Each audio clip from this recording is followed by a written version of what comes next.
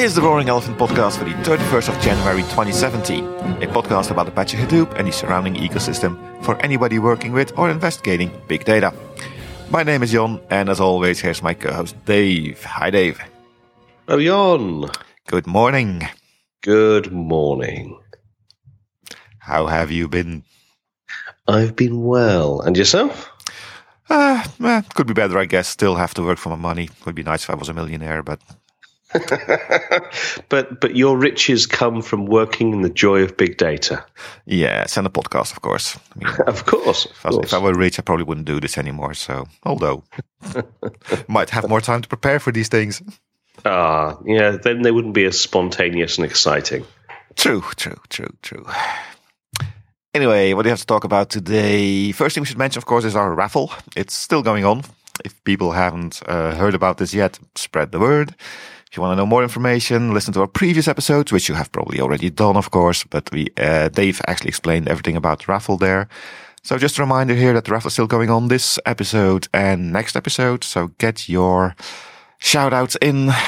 Make sure you get all the raffle tickets you get so you can have a chance to win the beautiful prize, which is a free pass to the DataWorks Summit in Munich. Woohoo! It gives you the ability to enter all the sessions, all the keynotes, and the exhibition hall as well. So, pretty good prize. Yeah, you forgot the most excellent thing about that. I mean, it's now confirmed that both Dave and I will be present there. Absolutely. So you'll get to meet us. Yes. Hooray! It's not a turn-off. Not really, it isn't. Yeah, I mean, you don't have to meet us, obviously. It's not mandatory. We won't force you, but it's an opportunity nonetheless. We should be pretty recognizable, just like last year. So if you want to avoid us, it shouldn't be hard. This is also true, yes. Bright yellow fleeces tend to stand out. Okay, so that's about the raffle. So let's move on to the news for the week. And this time, Dave did more of his homework than I did. So you had 3 articles you want to talk about, and I only have, 2.5. So you go first. All right. So the first one I have to talk about is it's something I actually know very little about. So this will be a kind of interesting conversation. Let's see how that goes. But I was, going through the news, and Apache Beam has become a top-level project. So first of all, congratulations to everybody and anybody involved in Apache Beam. Whenever a project reaches, full project status in Apache, that's a big deal. It means the project itself has reached a level of maturity and a level of community integration that's beyond just a single organization contributing to it. So it's always a pretty cool moment in a project life cycle. To me, it suggests that it's something it's really worth taking a look at now. So I thought I'd take a look at it, and I've seen Apache Beam sort of now and again, but I hadn't really spent any time looking at exactly what it is or what it does. So there's a few links in the show notes if you want to know more. But essentially, it's so the description on the site is Apache Beam provides an advanced unified programming model, allowing you to implement batch and streaming data processing jobs that can run on any execution engine. Now, I'm not very bright, so it took me a little while to work out what that actually means. But essentially, it provides a programming framework that allows you to, write data flows, either batch or streaming, that can be executed against not any execution engine, but a variety of different execution engines. And there's a couple of other links that you'll find in the show notes. And essentially, at the moment, it seems to be primarily focused around either sort of executing against Google Cloud Dataflow, Apache Flink, or Apache Spark. So you can write your code in Apache Beam and then execute it on any of these different platforms, and it's quite interesting the sort of a variety of information out there. I've actually also linked. There was a session at Strata that the team ran, which I've located the slides for, and it really runs through a nice introduction to what Beam is. This is back when it was incubating still, but it runs through what it is, how it can be used. There's a couple of code examples in the slides. And it runs through sort of the various different types of windowing you can do. There's a few exercises, so it's quite cool and quite interesting. And then the final link you'll see in the show notes is actually I think it's a slightly older article. It's from around kind of mid 2016, but it runs through. Not all engines are created equal, so you can't actually do all of the operations in all of the engines. And one of the nice things about this particular Google article is it provides an example of, depending on which engine you're interested in, which operations you can actually do. And it breaks it down by like 4 major categories. So the first is kind of what you're computing. So whether it's aggregators or you're flattening things or combining them. The second category is where in event time. So are you doing a global window, a fixed window, a sliding window, timestamp control, something like that. And then the third category is when you're processing the data. So are you configuring when this triggers, when it fires? Is it based on processing time? Is it event time driven? And then the fourth category is how do the refinements relate? So is it discarding stuff? Is it accumulating stuff?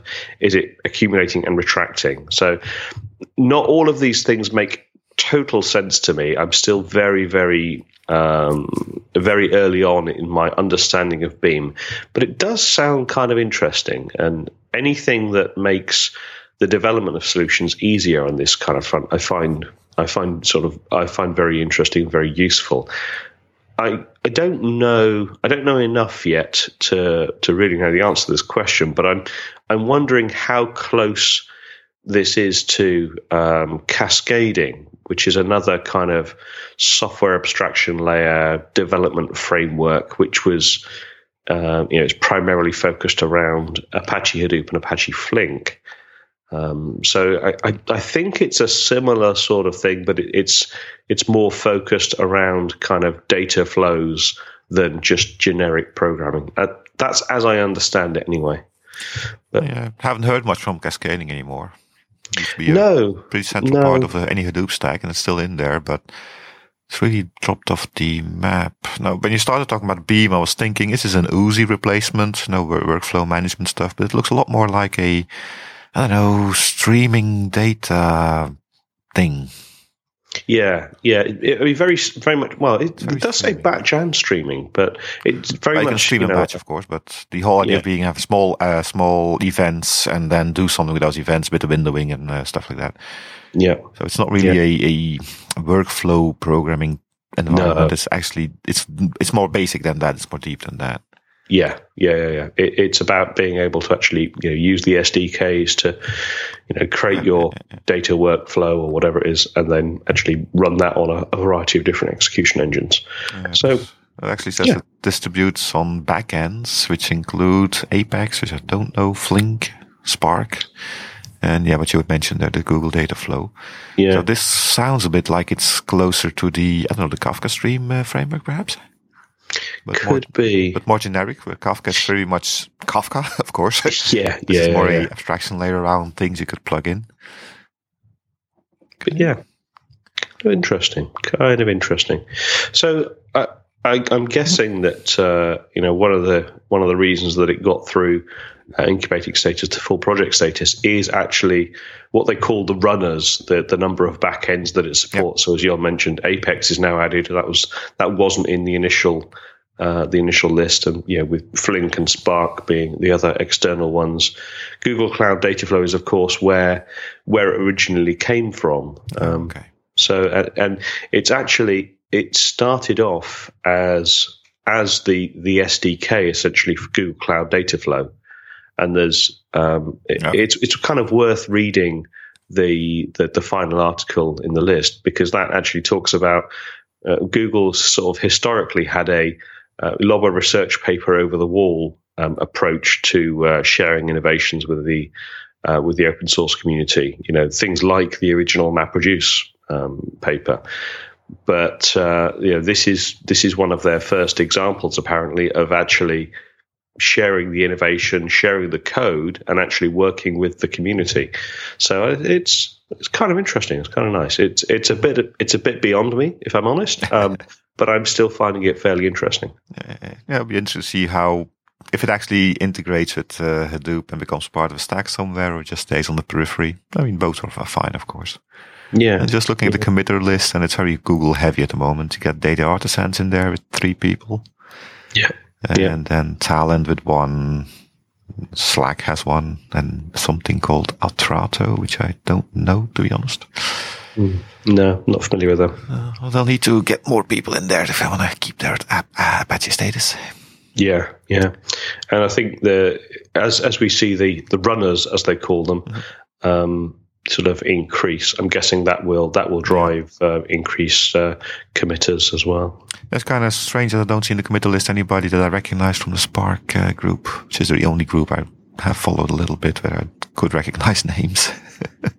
Yeah. But, I think anyway, my guess is that Spark is there because it's still considered the new hotness, and anything anything that wants to be anything needs to work with Spark. Which is a good thing and a bad thing. It's good it gives them some weight, I guess, and it's maybe not so good because it's the 100-pound gorilla and everything has to be latched onto it. But I think it's nice that both Flink and Spark are in the runners. Yeah, because they're pretty similar projects. I don't want to fight a war here, but they live in the same space. But if it was only Spark, that would have been sad. Having Spark and Flink in there does show that they're open. That's good. Yeah. Not choosing sides. Indeed. Anyway, congratulations to the Apache Beam team. Even sounds nice. Over to you then. Over to me. Well, I'm not as optimistic, I'm afraid. Mine's a bit of a downer. And I guess you could say it's a sign of Hadoop actually becoming, adult, mature. That's the word I was looking for. Because just like we had our first news about viruses attacking OS X now, which apparently means that OS X has now a mainstream operating system. I don't know. I'm not taking sides here either. But there's been a couple of articles in the news these last 2 weeks, about ransomware attacking Hadoop clusters. Yeah. Now, the first article I found, first link in the show notes, is an article I would actually say it's FUD. Confusion, fear. Because it's oh my God, Hadoop is dangerous, don't use it, and do this to change it. And I don't like this article at all because it's very inflammatory, let's call it that. And of course, clusters can be vulnerable, but reading this article, you would kind of take away Hadoop is by definition insecure. But basically, if you read the article, what they're saying is it's a computer cluster, and if you don't put any security on there, it's going to be vulnerable, which makes sense, right? Yep. There was actually Hortonworks released a security advisory. I think it was last week. End of last week, this week. That's right. Which is essentially if you allow your cluster to be viewed publicly across the internet, and it is unsecured, i.e., it is not Kerberized, and the authentication is defined as simple, then it is at risk. And honestly, if you haven't secured the endpoints and it's on a public IP address and the ports are open and it's unsecured, non-Kerberized, simple authentication, really, in my opinion, you deserve to be hacked. You deserve all your data to be deleted. And I hope you learn from that lesson, because you're clearly... well, they're providing a service to the rest of the world, because by being open, they're honeypots, right? All the hackers go for their systems, and my systems are more secure that way. Yeah, I guess so. But yeah, it's pretty poor, to be honest. If you've made all of those mistakes, fixing any one of those things will make you, not a target for this this public environment, this public attack. But yeah, it's pretty poor. Yeah, it also feels a bit to me like there was the Mongo scare, of course, where the Mongo databases got ransomware.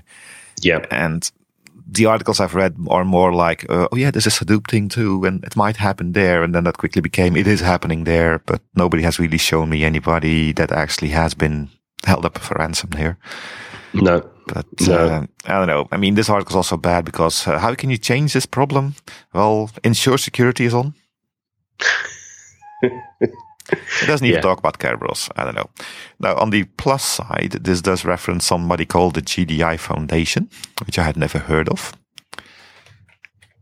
Maybe should put a show note in that, a link in the show notes for that as well. Mm-hmm. If you go to their website, they call themselves the Safer Internet for Everybody and Everywhere. I haven't looked into these guys at all, but they say they are the non-profit organization, and their mission is to defend and free open internet by trying to make it safer.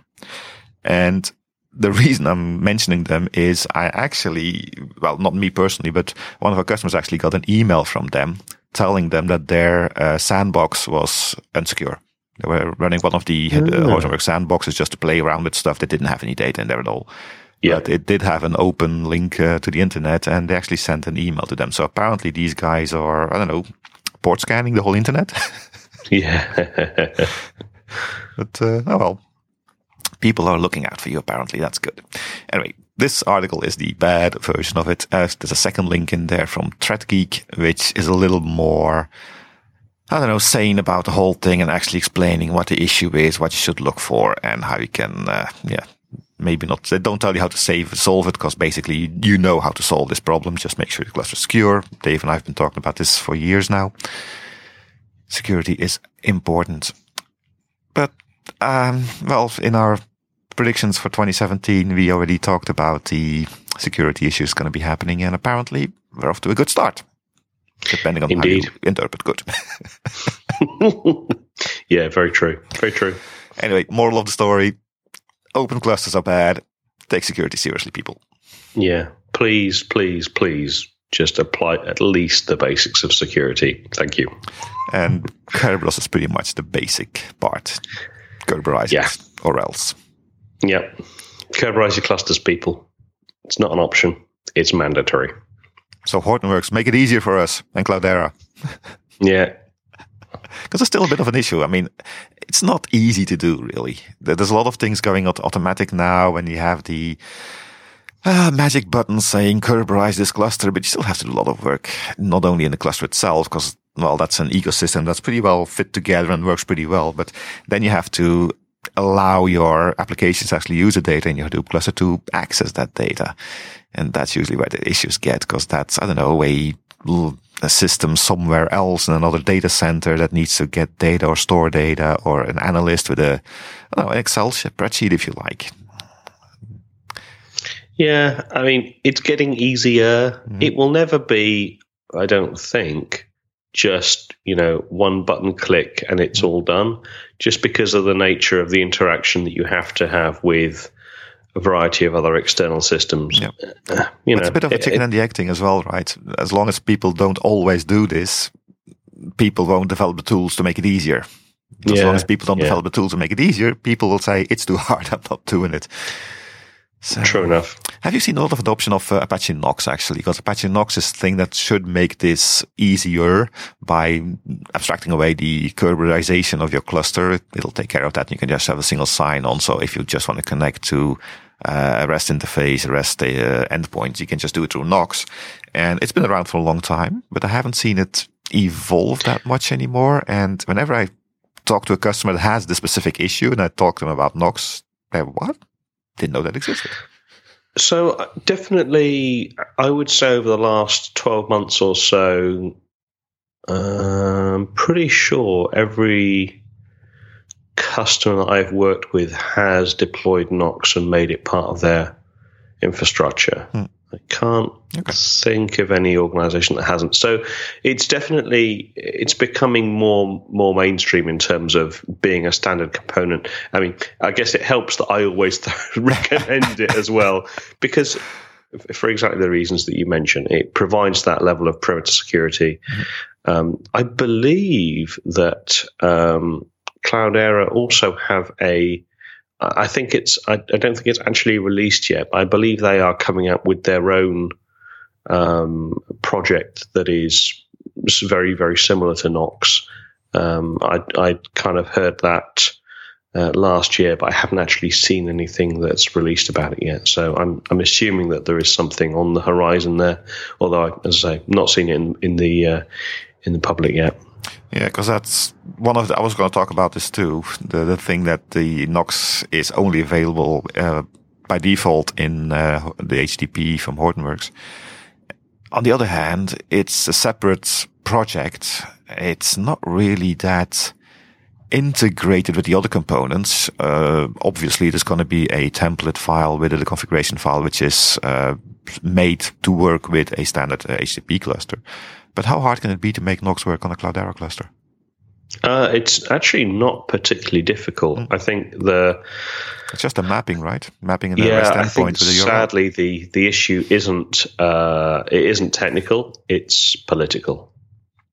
I think there's always an element of NIH syndrome, not invented here, and I think that's what we're seeing here. I mean, Nox is actually one of the fairly major contributors to Nox is IBM. They have it within their distro as well. So yeah.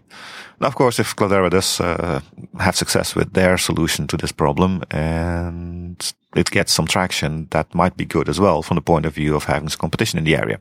Because as I said, I haven't seen Nox evolve quite that much in the last couple of months or even half year. Maybe because there's no competition. If there is competition, then you get this war of escalating innovation. Hey, indeed. That's a nice term. Competition is good. So good luck to both of them, and I'm hoping to see more of this deployed in the field, to be honest. Yeah, very much so. So that's my doomsdaying. Back to you.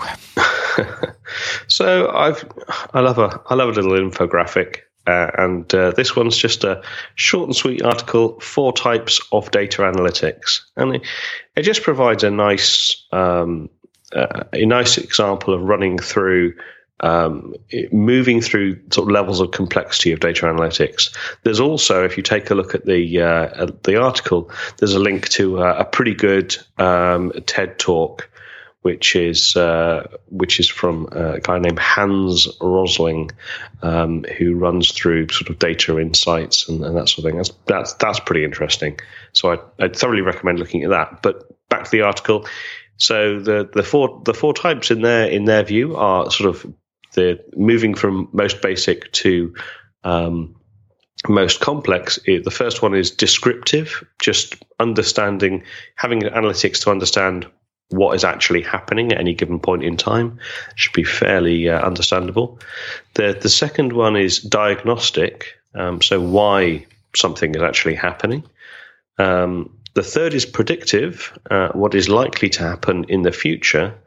And usually most people think of predictive analytics being kind of the peak of things. But actually, in their view, the peak is prescriptive analytics, which is what do I need to do? So it's the build-up of the understanding of all of the other areas. I just think they've got some nice explanations of how these things all plug together and why it's important. Plus, the TED Talk link is pretty cool. So yeah.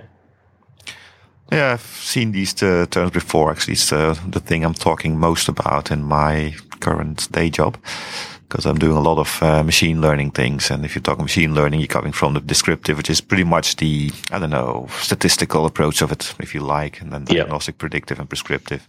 Now, prescriptive, that's the holy grail at the moment. It doesn't really exist yet, but the idea behind it being, in my opinion, is that if you can predict the future, that's one thing, but to make the future, to make that prediction actionable, interesting, how can I influence it? Which is, of course, kind of contradictory, because if you change the prediction, you no longer predict it correctly. But that's why it's all iterative, isn't it? It's all you're never done with this. You actually you run through this once, and then you continue to iterate it as the conditions change. Yeah, it's the butterfly effect. So yeah, nice. Yeah, nice article. Over to you. Over to me. Well, my final one, because since last episode we had a news-only show because we talked too much about the news. I'm going to keep it short. So I've got one more article, and it's, let me take the link with it. That way I can read the title, Making Big Data User-Friendly for Small Businesses. And it's a very recent one. From January 19th. And I just put it in there because it's kind of, our faithful listeners will know that we've actually had an episode on small business and how they could use big data. And as we have actually noticed before, this is another person on the internet plagiarizing our episode and just writing it down nicely. It pretty much mirrors what we talked about. And yeah, same idea. Big data is not only for big business. Small business definitely can get their efforts worth out of it. How they should approach it, why they should doing it, where they should get their data. So I'm not going to spend too much time talking on it, but it's a nice recap, if you like, of the episode we did, I don't know, a couple of months ago, I guess. Nice. Yeah. See, big data is for small business as well, just like we said it was. Yeah, we were just too early. Anyway, link in the show notes. Yep. And one final story that I'm going to mention the title. I'm going to make my feelings known, and then I'm not going to talk any more about it. Dave bearing his feelings. So the article title is MapR Claims Open Source Big Data Victory with Patent Award. That deserves a drum roll. Yeah. And they're basically patenting an architecture that they call the Converged Data Platform. They've patented that? They've apparently so. How can you do that? Yeah. Because the Converged Data Platform is just a group of open source Apache projects, as far as I know. How can you patent around that? You could do that, but of course, MapR there's a load of proprietary stuff here. So MapR Streams, MapR DB, MapR FS. Yeah, but I mean, MapR FS, that's already a patent they have, I would assume. MapRDB. I'm looking at the page now, and there's a little graphic in there, and yeah, you've got that MapRDB, but you got Hadoop in the same block. If I've got HBase, I really need something else. No comment. Oh, they have something for streaming as well. So they don't. Yeah, they have Spark and they have MapR Streams. Yeah. They don't have Storm on the other hand. So yeah, they cut something out. Maybe they patented that. It is a bit of a reverse way, right? I mean, we've seen Hortonworks being open source all the time, which I fully endorse. We've seen Cloudera making strides towards open sourceism. Is that a word? Yep. I don't think so. Anyway, they're going the right way, we think, at least. We being Dave and I think. Yep. So, I mean, every company in the world is doing business for the sake of earning money because they have to pay the people they employ.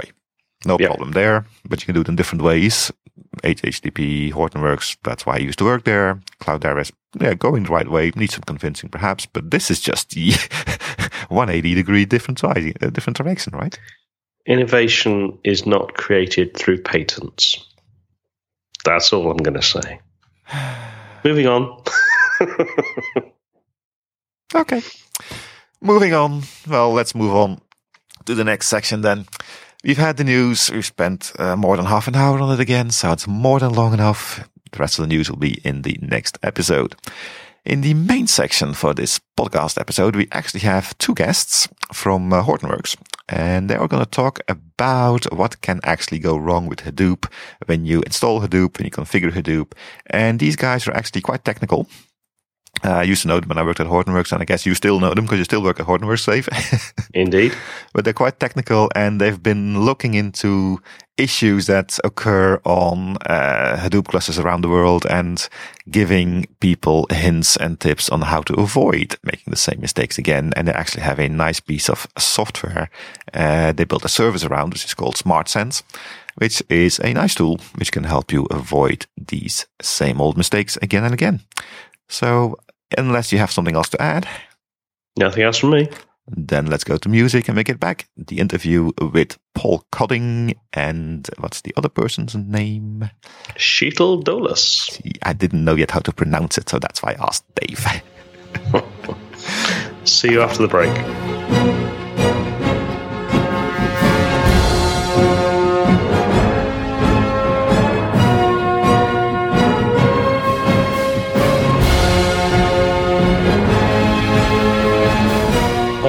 Welcome. We have two special guests here today. Three if you include Jon, but he's not really a guest. Thank you. We've got Paul Codding, who's Product Management Director at Hortonworks. Say hi, Paul. Hey, everyone. And we've got Sheetal Dolas, who's Engineering Leader, Architect, and Big Data Champion, also at Hortonworks. Say hi, Sheetal. Hi, everyone. All right, excellent. So we're here today to talk about what people get wrong when deploying Hadoop. And we've got two thoroughly expert people here to talk about it. So perhaps you each want to say a couple of words about yourselves and what you've been up to. Paul, maybe do you want to go first? Yeah, sure thing. Thanks, Dave. Yeah, so hey, everyone. So I've been at Hortonworks for just about 5 years now. I started in the solution engineering department, so I work with our customers on helping them understand Hadoop, get it deployed, and start being successful with the product. And about 2.5 years ago, I moved from the solution engineering, like field engineering role, into product management. And that's where we started the SmartSense project, and I've recently also taken on the Apache Ambari project. So happy to be here, and thanks for the invite. All right, great. And Sheetal? Sure. Hi, my name is Sheetal, and I have been in big data space for almost more than 7 years and have played different roles, right, from being a cluster administrator, installing Hadoop and entire Hadoop ecosystem, using it for developing applications. Been working with Hortonworks for more than 4.5 years. There also worked in different capacities, including working with customers and consulting some of the very large big data initiatives, and have seen Hadoop very, very closely, or in fact, entire big data space very, very closely, worked with different customers, different situations, and literally have been into many, many Hadoop wars. And I'm so excited to talk about some of the war stories today, and hopefully they'll get you some insights and help you make your Hadoop journey much more rewarding. Absolutely. Everybody loves a good war story. Everybody loves to hear about all the things that go horribly wrong. So hopefully they don't happen to them and they can get that fixed up front. So I guess, where this journey usually starts is people sort of getting their first cluster up and running, and they start tinkering with it. Maybe they've got their first use case. Paul, what are some of the things that you see people kind of getting really wrong really early? Yeah, that's a good question. I think there's a lot of decisions that people have to make when they're initially starting their journey. I think hardware, choosing the right hardware, networking, getting the operating system installed, getting the cluster up and running to the point at which they can start the install.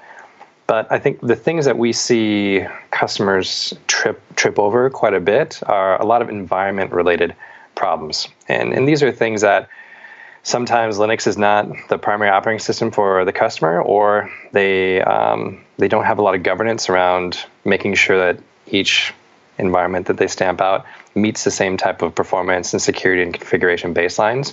And that can affect our customers' performance, the availability of our software, and things of that nature. And so those are the things I think we can kind of talk through. What are the kind of top 5, top 6 environment-related issues that we've seen over the last 5 years and we continue to see in customers' clusters. So I would say the first one that has a pretty large effect, in this case on the performance of the cluster, is transparent huge pages, or THP for short. This is something that was a pretty big problem for us, I would say about 2 years ago, because it affects older versions of Red Hat and CentOS, like RHEL 6, CentOS 6. And THP is it's a setting within the Linux kernel. It's basically some optimizations to the memory management system that allows the kernel to more efficiently manage machines that have a lot of RAM. And this specific configuration can be helpful for some applications, but it can be harmful for others. So for Hadoop in specific, it really takes a toll on our performance. And If this is enabled, what you'll see across the cluster is an inordinately high amount of system CPU utilization.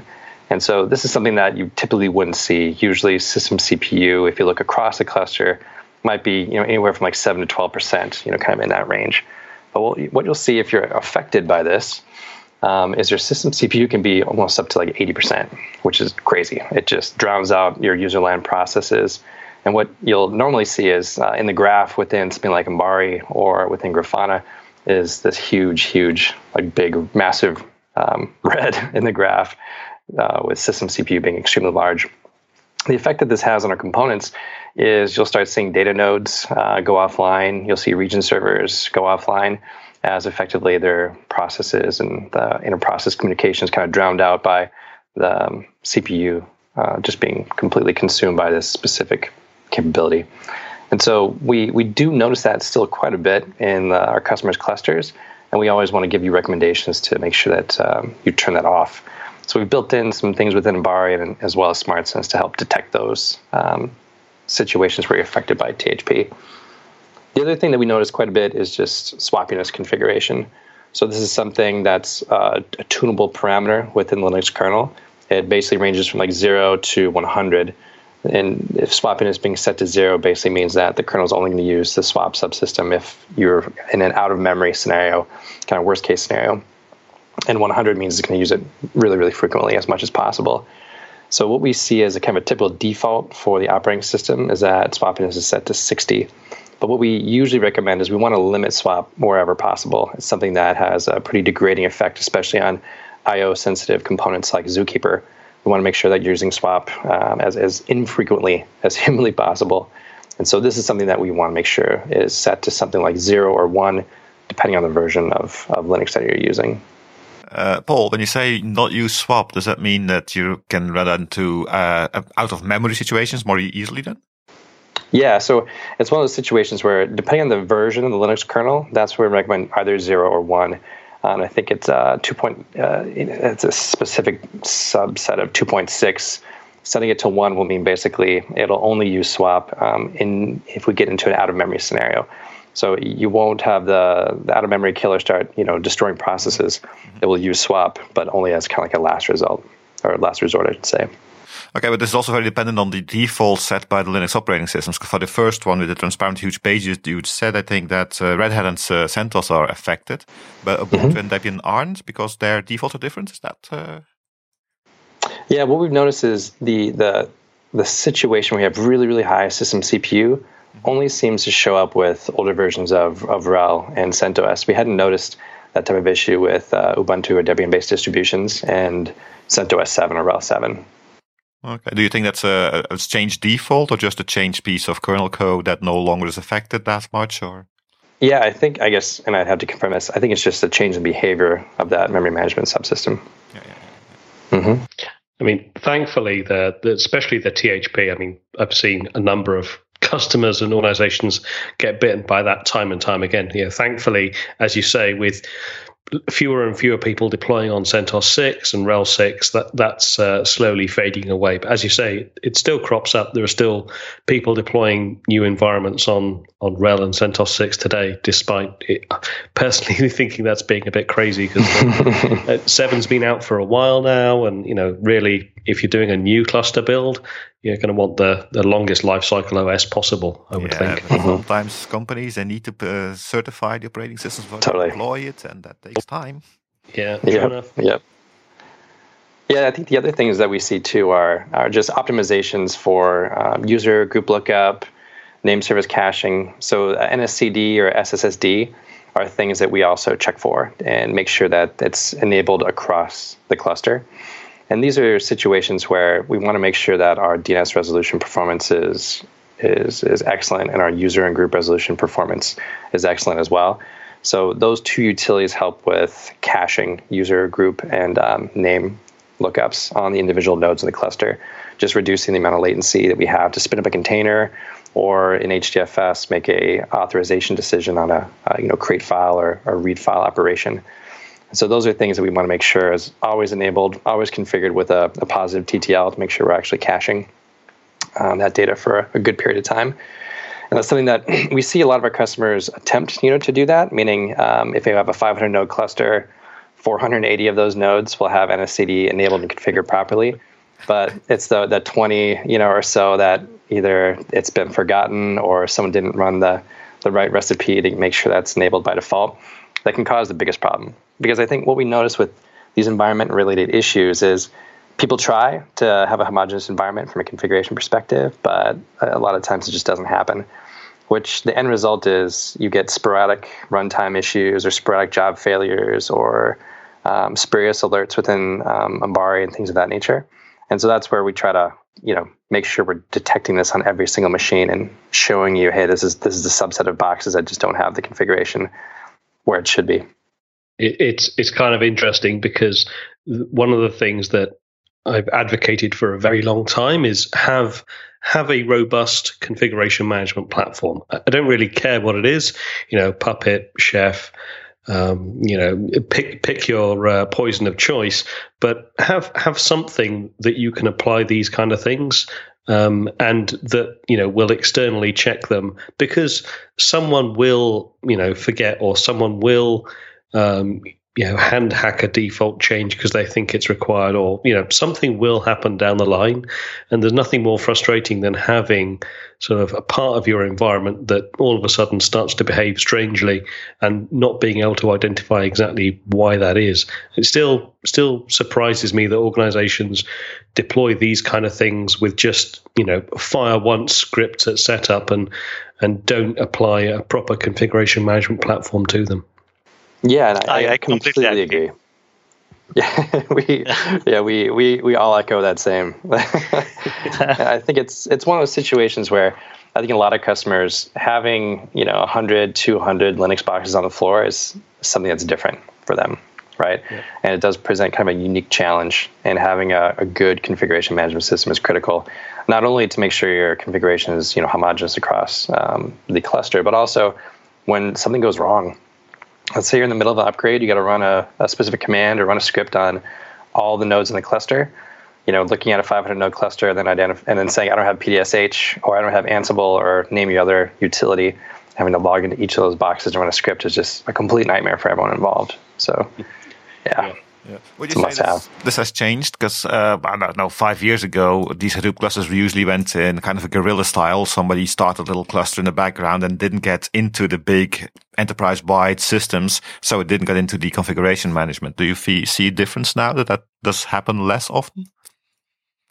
I think because the maturity of the platform, and we have much more different types of mature organizations adapting the platform, that it's not as much of an issue now. But the thing that we do still see is a situation where the Hadoop operations team needs something that's going to be outside of the typical enterprise standard, meaning they're like, we're going to use super micro boxes and we're going to use this specific thing that we need an exception for. And so the enterprise IT is like, okay, you guys are on your own, which means that a lot of the rigor and a lot of the configuration management stuff is up to them. And sometimes that's just not their specialty, right? They're here to run jobs and crunch data, not necessarily to be, DevOps or SRE type resources. Now, when I'm adding nodes to a cluster, I'm changing something, or I'm looking at something that doesn't work very well, and I'm trying to figure it out, would you say it's better to have a less than optimal configuration across the system consistently, or have an inconsistent cluster where some of the nodes I try something else and the rest keep it stable on the old settings? Would you recommend always change everything across the cluster, or go with little 10 nodes here and see how it works? That's a great question. I think Sheila can chime in as well. I think for me, I would rather have something misconfigured across a cluster rather than, let's say you have 100 nodes, you got 10 that are misconfigured, 90 that are fine.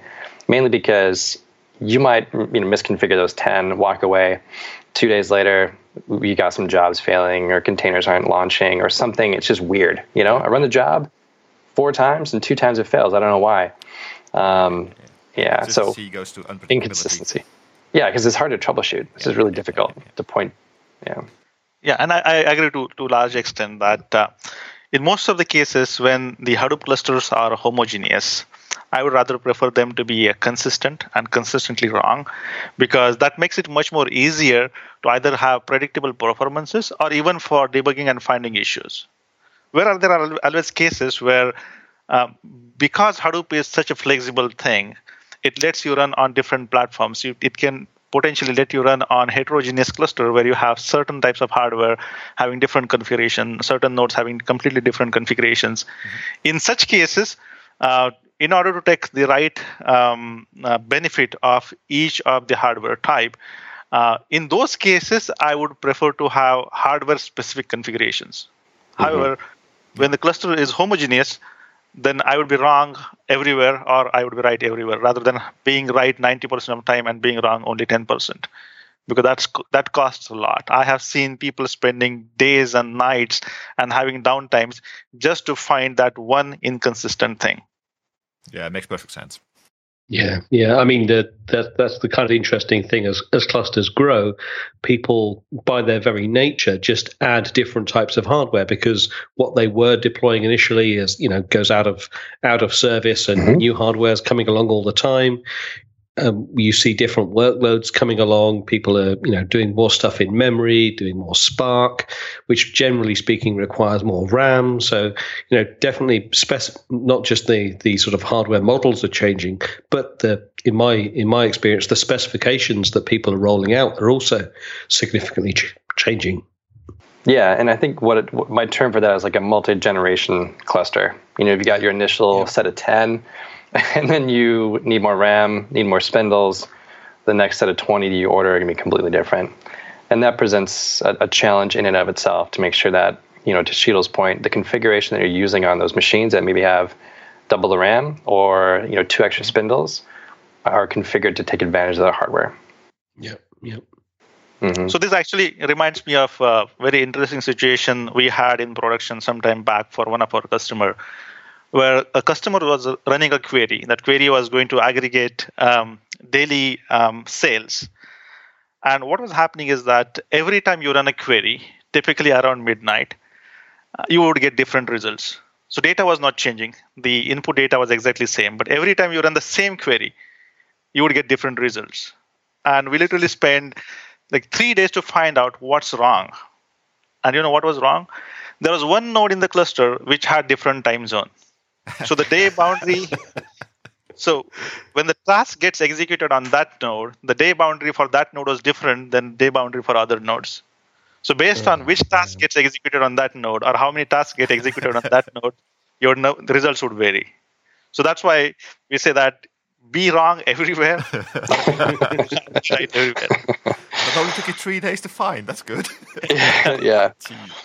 But the interesting thing is, this is something that's a lot more prevalent than we originally thought, and that's what's been kind of interesting about the project that we have, in which we can say, hey, let's introduce a rule that checks for that and see how often it fires and for how many clusters are affected by that specific issue. So having time zones that are not in sync across every node in the cluster is something that I would say we've seen about 15% of the clusters we have, which was kind of shocking to me. Yeah. Yeah, you're talking production clusters here, not just test and dev test clusters. Yeah, it's production clusters. And that's something that, I wouldn't have thought normally until Sheetal had told me that story, I would not have thought of that would be a problem. But a lot of it is also dependent on the specific Hive UDFs that you're using. So it's kind of a combination of this is where the environment and the stack, kind of bleed together. If you're using this UDF and you have this misconfiguration, you can have this problem. But to Sheetal's point, 3 days to troubleshoot that, it's difficult. Yeah, and that's the thing, is that a lot of these kind of considerations, especially when you're down at the environment level, they're kind of things that, as an administrator, you innately trust that all of that stuff is correctly set up, because of course it is. Why wouldn't it be? And having something external that will go ahead and sort of actually verify that and point out, I know you thought all of these things were consistent, but actually, check these time zone settings on these nodes. It's an invaluable safety net. Yeah, I think that's another challenge of just using Hadoop in an enterprise, or I would say in any kind of large-scale companies, because the responsibilities are usually split up between a lot of disparate different teams. You've got one team that's going to give you the hardware, rack stack, ping, power, and pipe, right? You've got another team that's going to lay down the operating system and make sure that's quote-unquote consistent. And then once you've got that, you've got the Hadoop ops team who's basically like, okay, to your point, I'm going to make an assumption that you guys have done your job, and now I'm going to do my job. But the breakdown is when one of those things fails. There's misconfiguration here, but the Hadoop Ops guys don't think about it because a lot of the times they're not exact. They might not be operating system guys. They might not think about the full stack. Yep. And so that does present kind of a unique challenge because it's kind of like a layer cake of responsibilities instead of one team to rule them all. Yeah.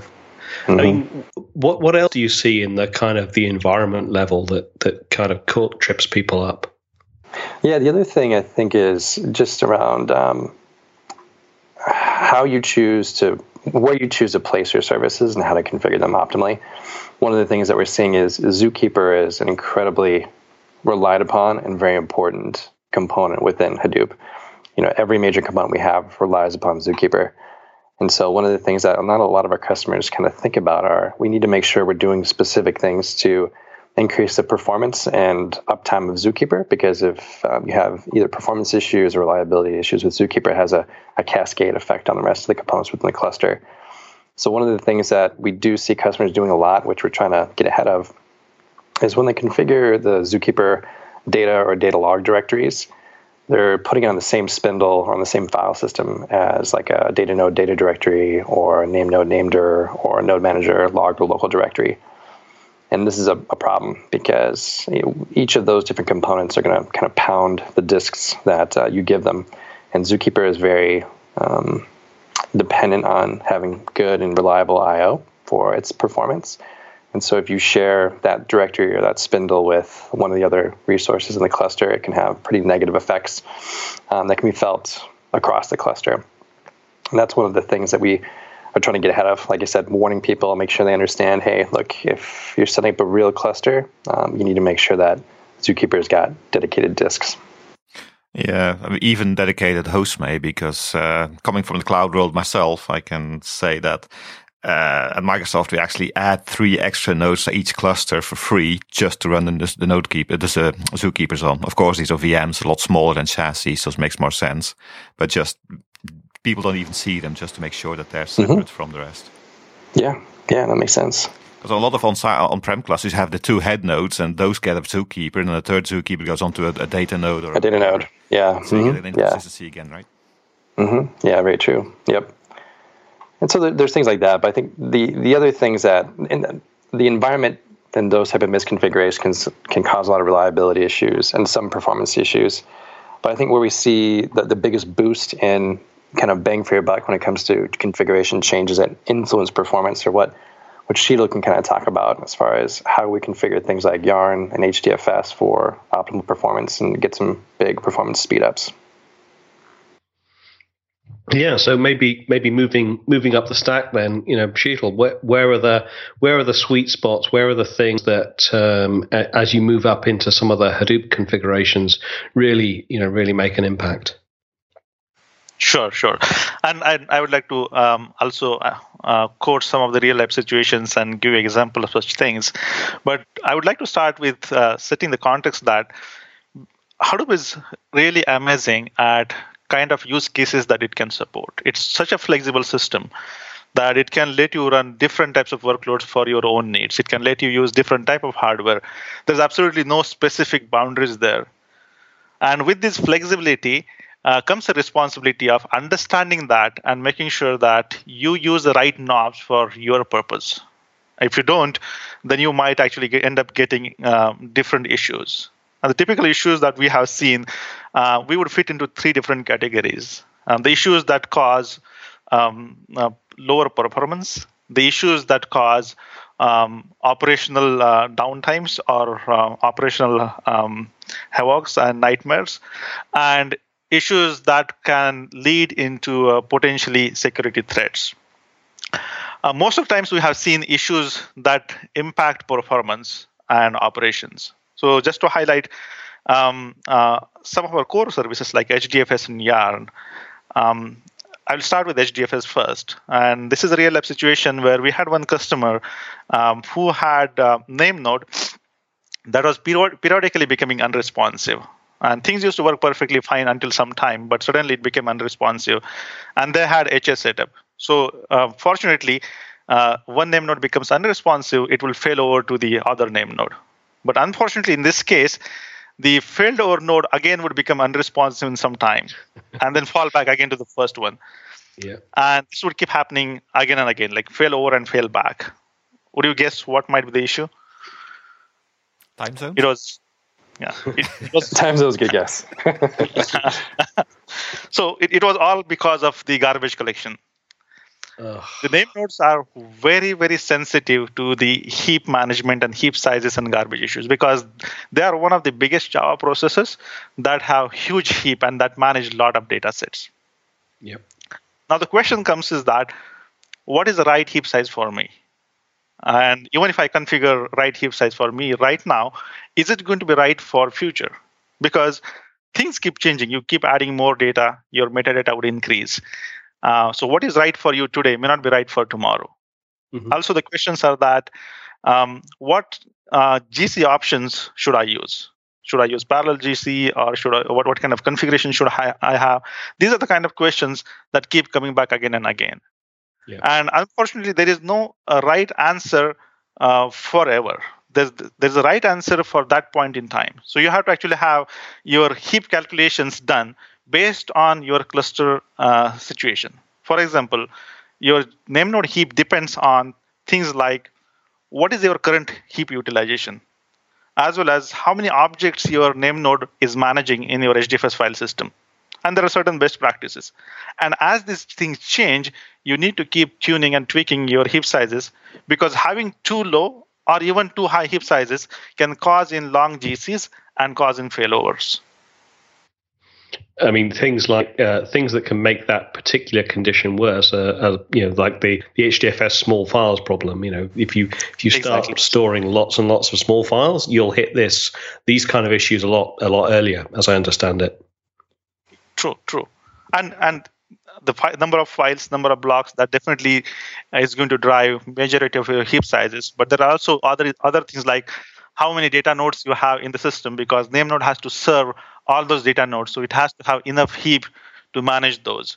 Number of transactions that you're performing, because it also has to have space for generating new objects and garbaging those. So knowing what is your actual heap size or right heap size, knowing what should be your new generation size, should it be this much, that much, should be a percentage of the total heap, what percentage, and so on. Those are very daunting questions, and they need to be answered again and again periodically in the system to make sure that you don't have situations like things are working fine for a few months and suddenly they start failing apart. It has to continuously monitored and tuned. Yeah.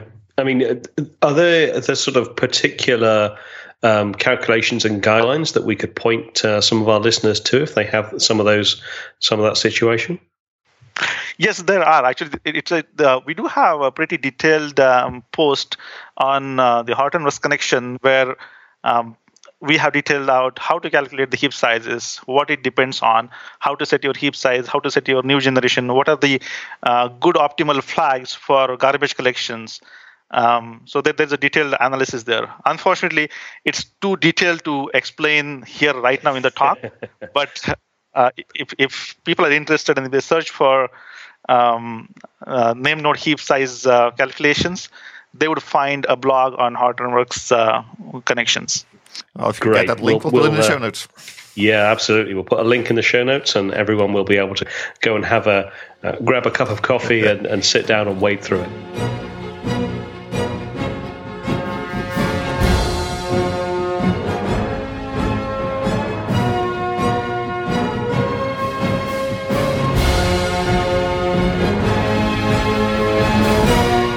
That's about all we have time for today. Thanks again to Paul and Sheetal for running through all of the things that can go wrong with Hadoop, and more importantly, how you can fix them. That's the most important bit.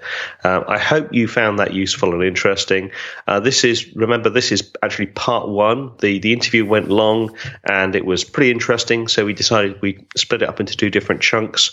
You can catch the second half of this in 2 weeks' time. But in the meantime, I hope you enjoyed this serving of bite-sized big data. We'll be back in 2 weeks' time with that exact episode.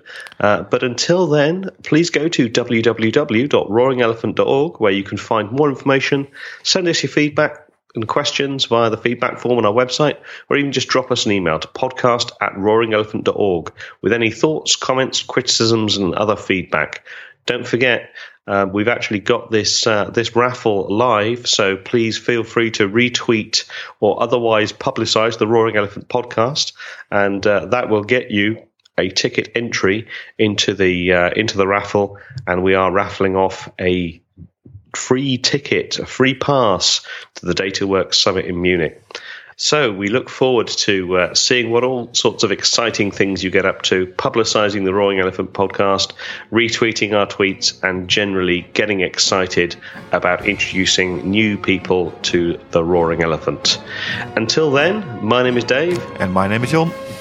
And we look forward to talking to you in 2 weeks' time. Goodbye. See you then.